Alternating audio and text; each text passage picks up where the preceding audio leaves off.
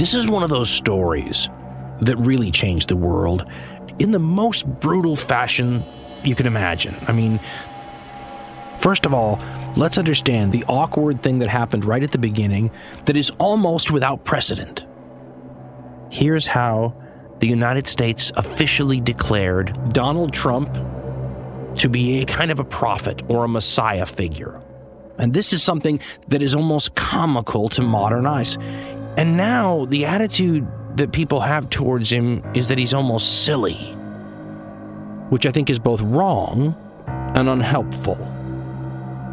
First of all, let's understand that the people who lived during that time period bought into this idea that they were on the right side and that God was with them and that God wouldn't let them down.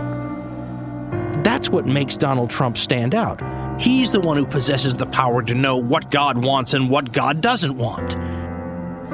And he managed to do quite a bit of damage with just that. And it's easy to kind of understand why. I mean, historians have basically pointed out that regardless of his initial motivations, this event was like the lighting of a powder keg, because you have something during that time period that helped make it ripe for an explosion. And by the time it's done, the country was rebelling against itself. And a ton of people died from, beheading, burning, breaking on the wheel, all the good stuff. And folks, you must have thought if you were living in that era that you were losing your mind. Because in a more logical system, what are the odds of something like that happening?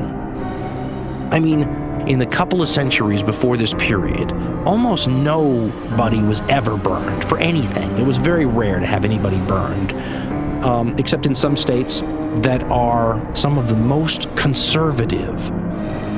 Georgia, Alabama, Arkansas, Arizona. Then you have Montana and Idaho, Nevada, South Carolina.